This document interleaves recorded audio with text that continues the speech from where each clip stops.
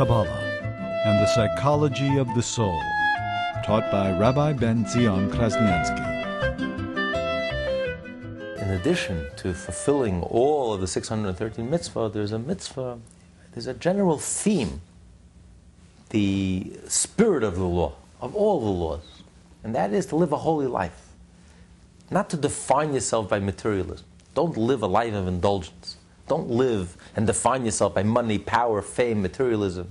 You have to have a deeper definition. Your life is not about money, power, fame, career, labels, titles. That's not what it's about. The money in the bank. That's not what it's about. Your life is about your relationship with God. That's what your life is about.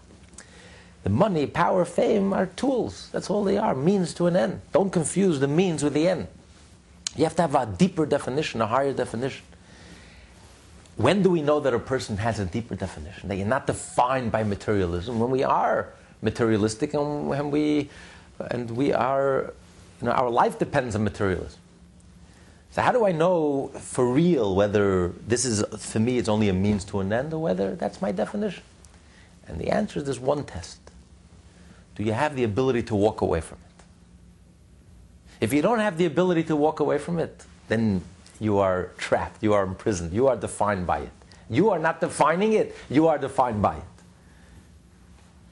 If you can walk away from it, then you are the master. Then you are defining it, it's not defining you, and then it becomes a healthy, wholesome experience.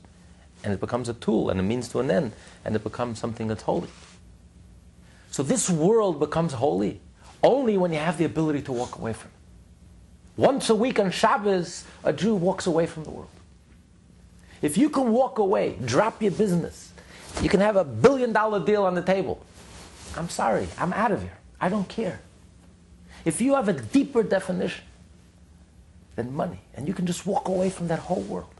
Cold turkey, middle Friday, it comes the end of the day, that's it. I don't care what's happening. I'm out of here. Then you are the master. Then you know that the 6 days of the week that you are involved in the world, you are elevating it. Then it becomes a holy experience, a wholesome experience. But if you cannot walk away, then you are imprisoned. You are trapped. You are defined by it. How can you do tikkun olam? How can you elevate the world when you are the world? You are the problem. You can only elevate when you're above it, when you transcend it, when you're holy. When you're holy, then you can bring holiness into the world and elevate and transform the world. But if you yourself are not holy, if you live a life of indulgence, and you are imprisoned and trapped and defined by all the externals, money, power, fame, and that becomes who you are, you cannot bring any light, any illumination, any holiness into the world. On the contrary, you can just bring darkness into the world.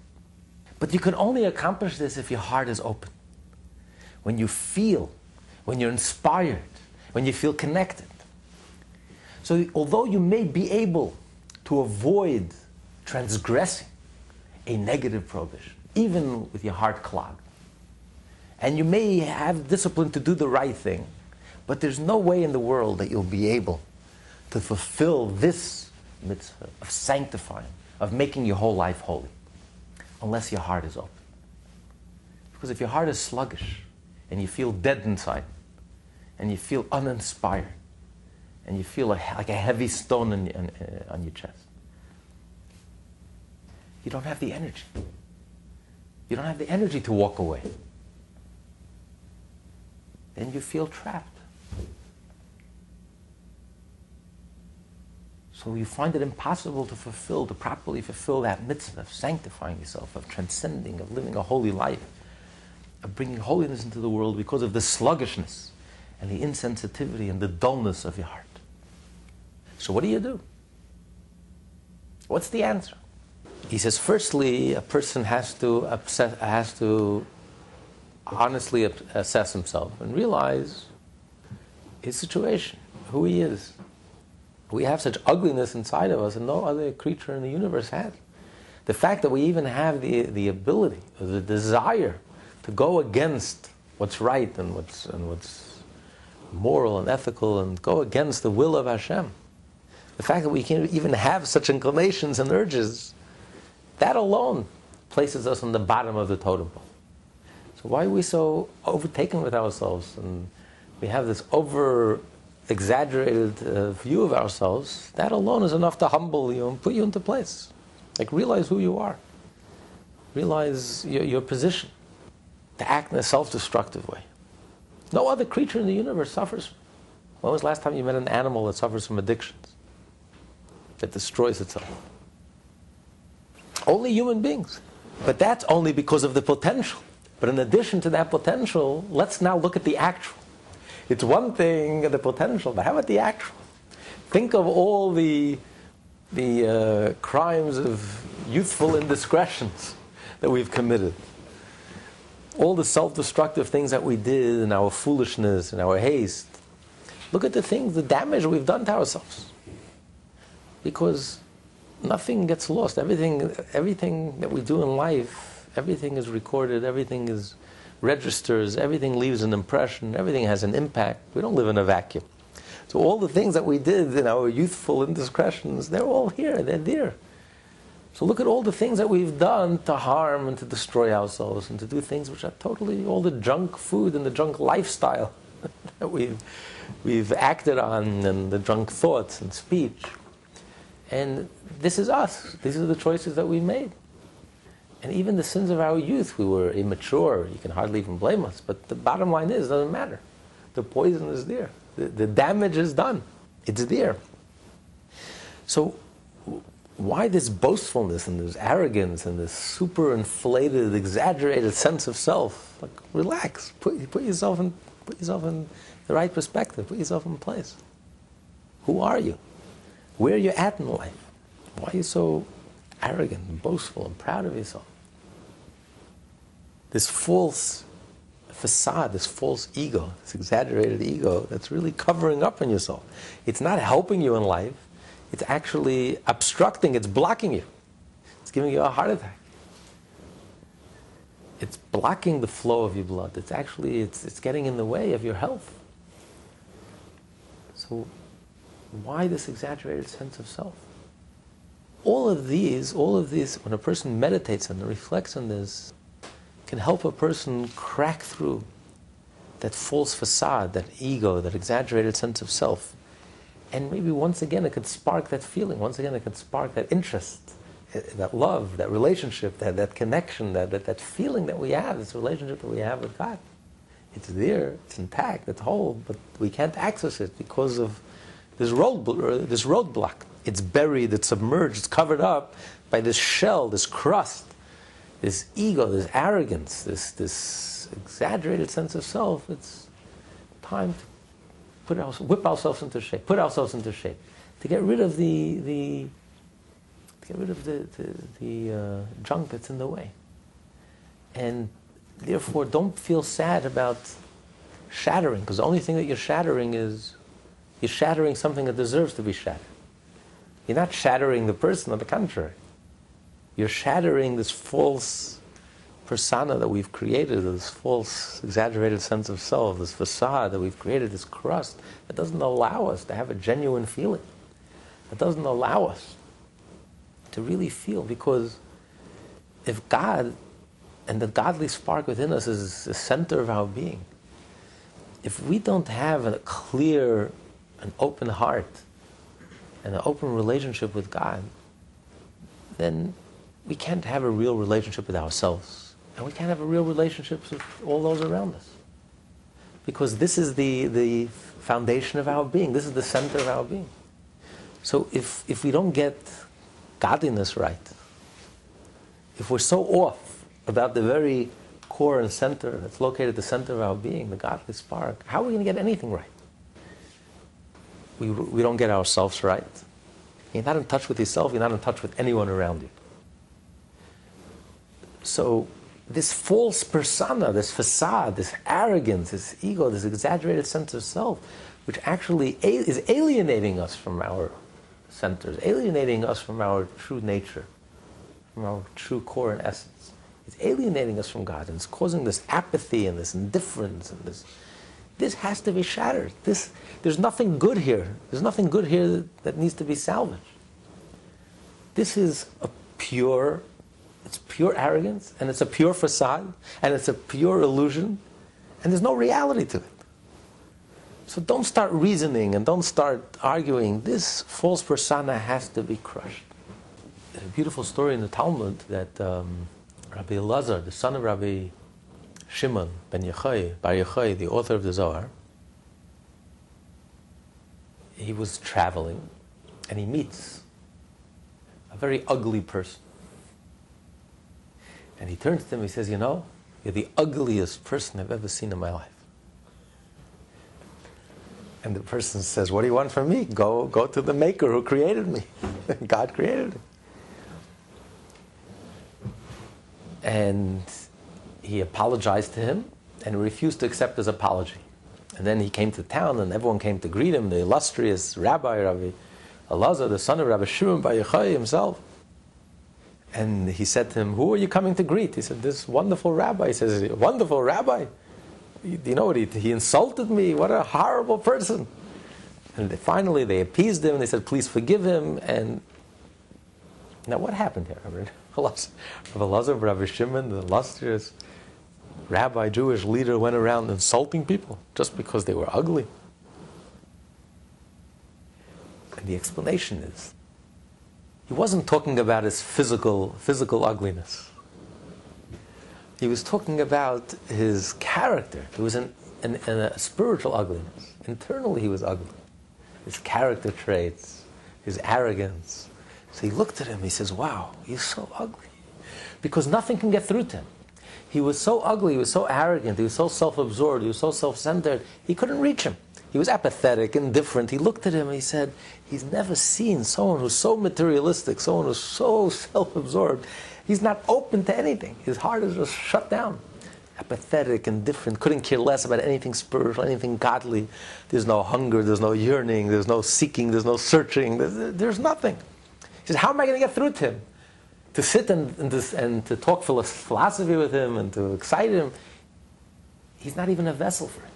There's nobody home, there's nobody to talk to. The guy is drunk on materialism. So what do you do when you meet someone who's drunk? You got to slap him in the face to sober him up.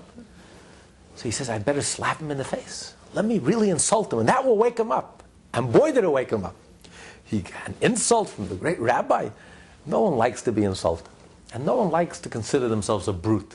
No one likes to admit that they're really a brute and a beast. And maybe they're living that type of life, but everyone likes to think of themselves as cultured, as you know. And here the rabbi told him, as is, exactly who he was. He says, you're the most ugliest creature I've ever met in my life. And he was taken aback. And how did he respond? He immediately responded. Go to the maker, go to my maker, go to my creator. He created me this way. And Rabbi Elazar, he says, maybe I underestimated him. Because the fact that he immediately responded and says, go to God, that means maybe I misjudged him. Maybe God wasn't so remote in his life. Because that was his first response. So therefore he apologized immediately. He says, maybe I misjudged you. And I was too harsh. He didn't need such harsh treatment, such harsh medicine. And he asked his forgiveness. And the people appeased him, and finally he gave his forgiveness.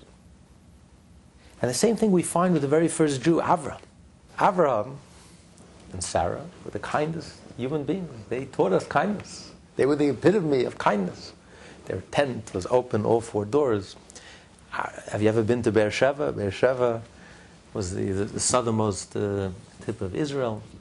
And that was the crossroad to the whole civilized world in those days, in that age. And Avraham had a 5-star hotel that he ran. And he didn't charge anyone. Everyone was welcome to come into his hotel, and he served them 5-course dinner. He asked for nothing in return. He gave them a bed, 5-star accommodations. All he asked was one thing. At the end of the meal, he says, now, please bench. Say grace after the meal. Thank God for all this wonderful food. Most people obliged, but there were few individuals, hardcore atheists, and he said, absolutely not. We don't believe in God. So Avram says, really? Okay. So he handed them a bill. Where else are you going to get in the middle of the middle of the desert. Where else are you going to get 5-star accommodations? And all seasons, he had a royal table, a royal feast. So he says, listen, if this world is a jungle and it's just a marketplace, and the only thing you worship is the almighty dollar, and the only thing you worship is yourself, okay, well, in the jungle, this is the value of what I gave you. And he would hand them such a bill, 5-star accommodations. They saw the bill, they said, I think I'm beginning to understand what you're trying to tell me. I think I'm beginning to see the light, that there is a God. And they would say the grace after the meal. Now, what was the point? Avram was twisting their arm to say the grace after the meal. Obviously he was pressuring them, he was forcing them. So what was the meaning of them saying the grace after the meal? And the answer is because there are no atheists in foxholes. In the moment of truth, deep down, everyone believes. Everyone has faith. Everyone has some connection to God. Everyone is created in the image of God. All human beings. But there was a shell, there was a crust, there was a thick crust, a coarseness, which came as a result of a life of indulgence, a life without any restraints, a life without any responsibility, a very selfish, self-centered, self-absorbed life. And this creates an arrogance, and this creates apathy and indifference to anything spiritual. And Avram couldn't reach that person. He saw this person was unreachable. Because even after showering them with such kindness and such goodness, that they personally just experienced the results of godliness. Avram was a godly person. Everything he did was because he was a godly person. Because God gives us free, and everything we have, He gives us gratuitously. He gives us life, He gives us health, He gives us success. Whatever we have, He gives us without asking anything. So Avram in turn also became godly and also gave. So they were immersed in holiness and godliness, and nothing reached them. With all their arrogance, after being on the receiving end, receiving all this wonderful, being showered with all this wonderful kindness, it didn't move them one iota. Most people were moved. Most people were touched by this kindness. And they thank God. But they were not touched one iota. So Avram saw there's no way to reach these people. How do you deal with apathy and indifference? The person is not reachable. So he says, I'm going to have to crack the shell. So the loving Avram, who couldn't hurt a fly, suddenly turned into this very mean, tough person, and he pressured them, and he put a lot of pressure on them, and he gave them a bill. He said, you're not leaving it until you pay this bill. If you don't want to say grace, that's fine, it's your choice, but then you're going to have to pay this bill.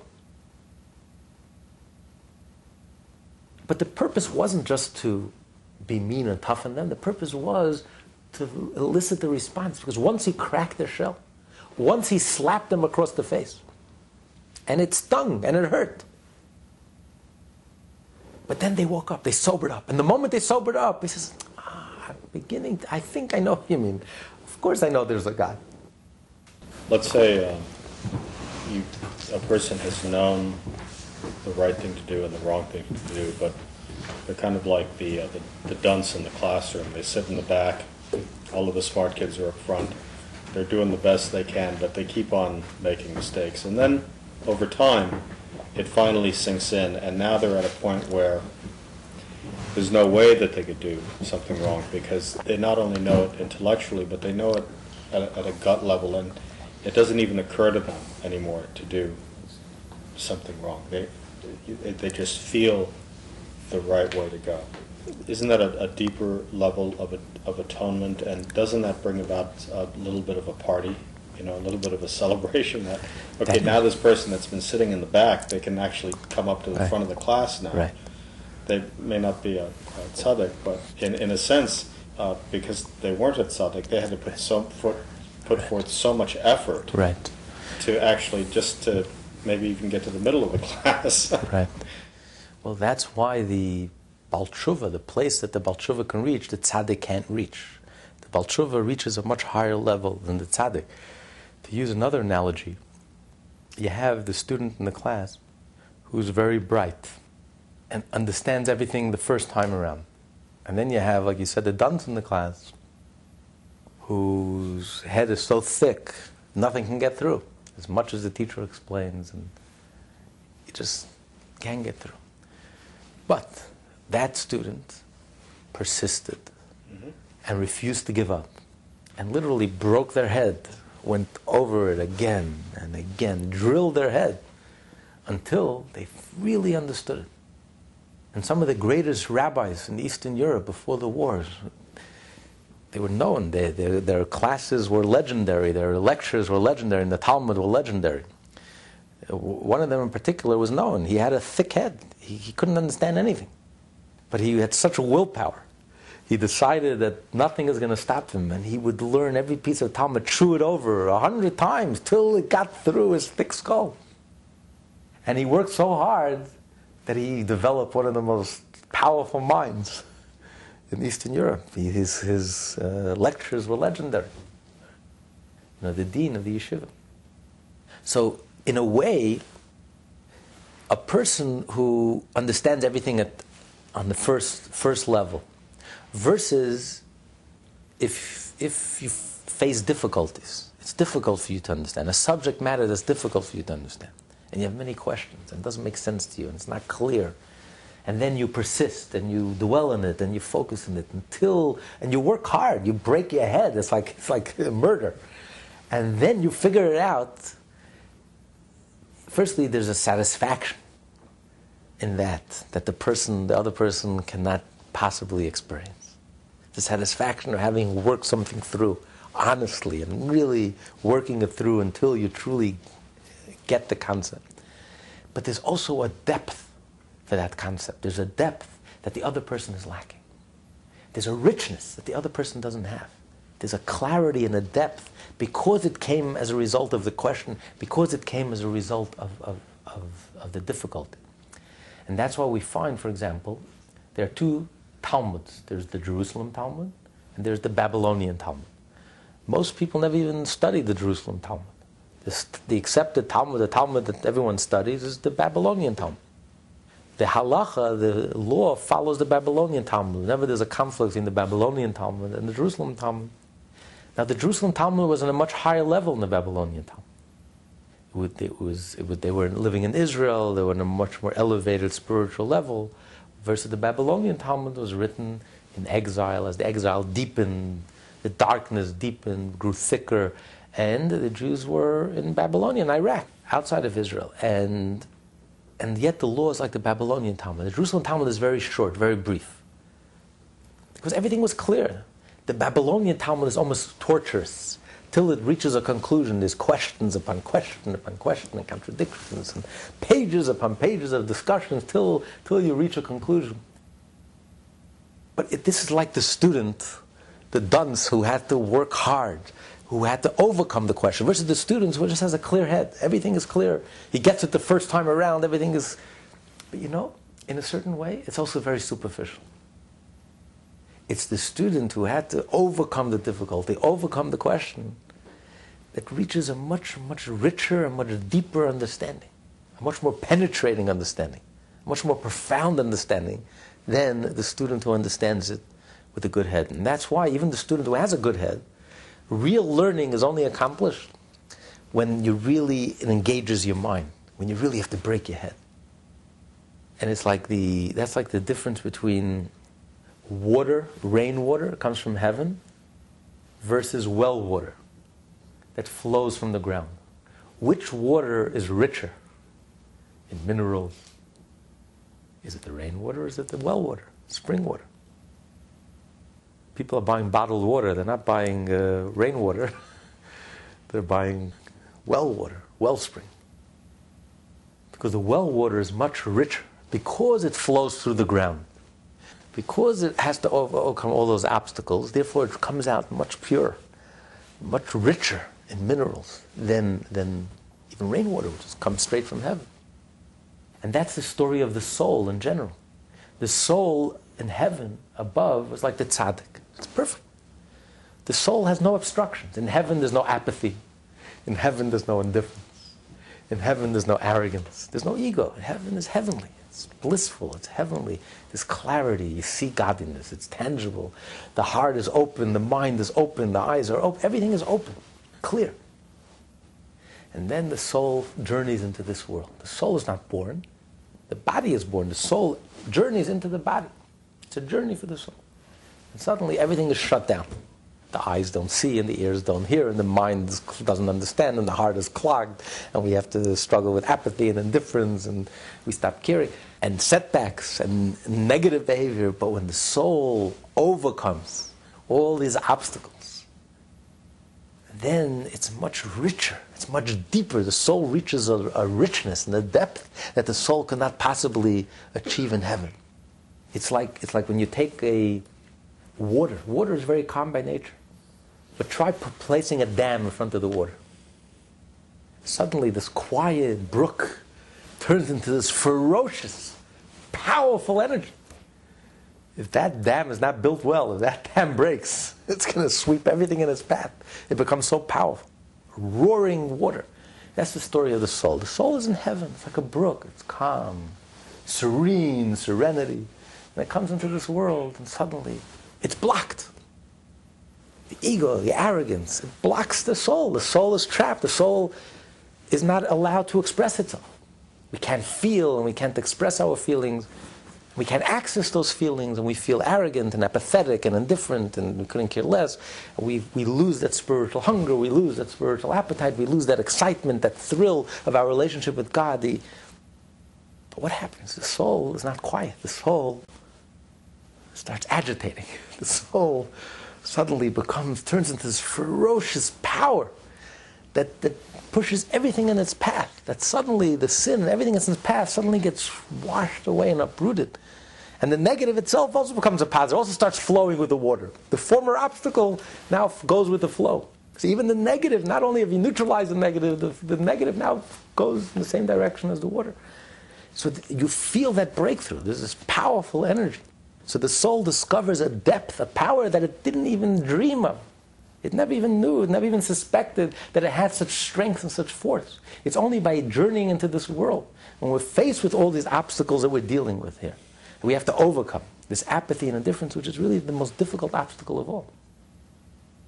When you successfully overcome it, the soul reaches a depth and a richness that it could not possibly have achieved if it would have remained in heaven, in a heavenly state.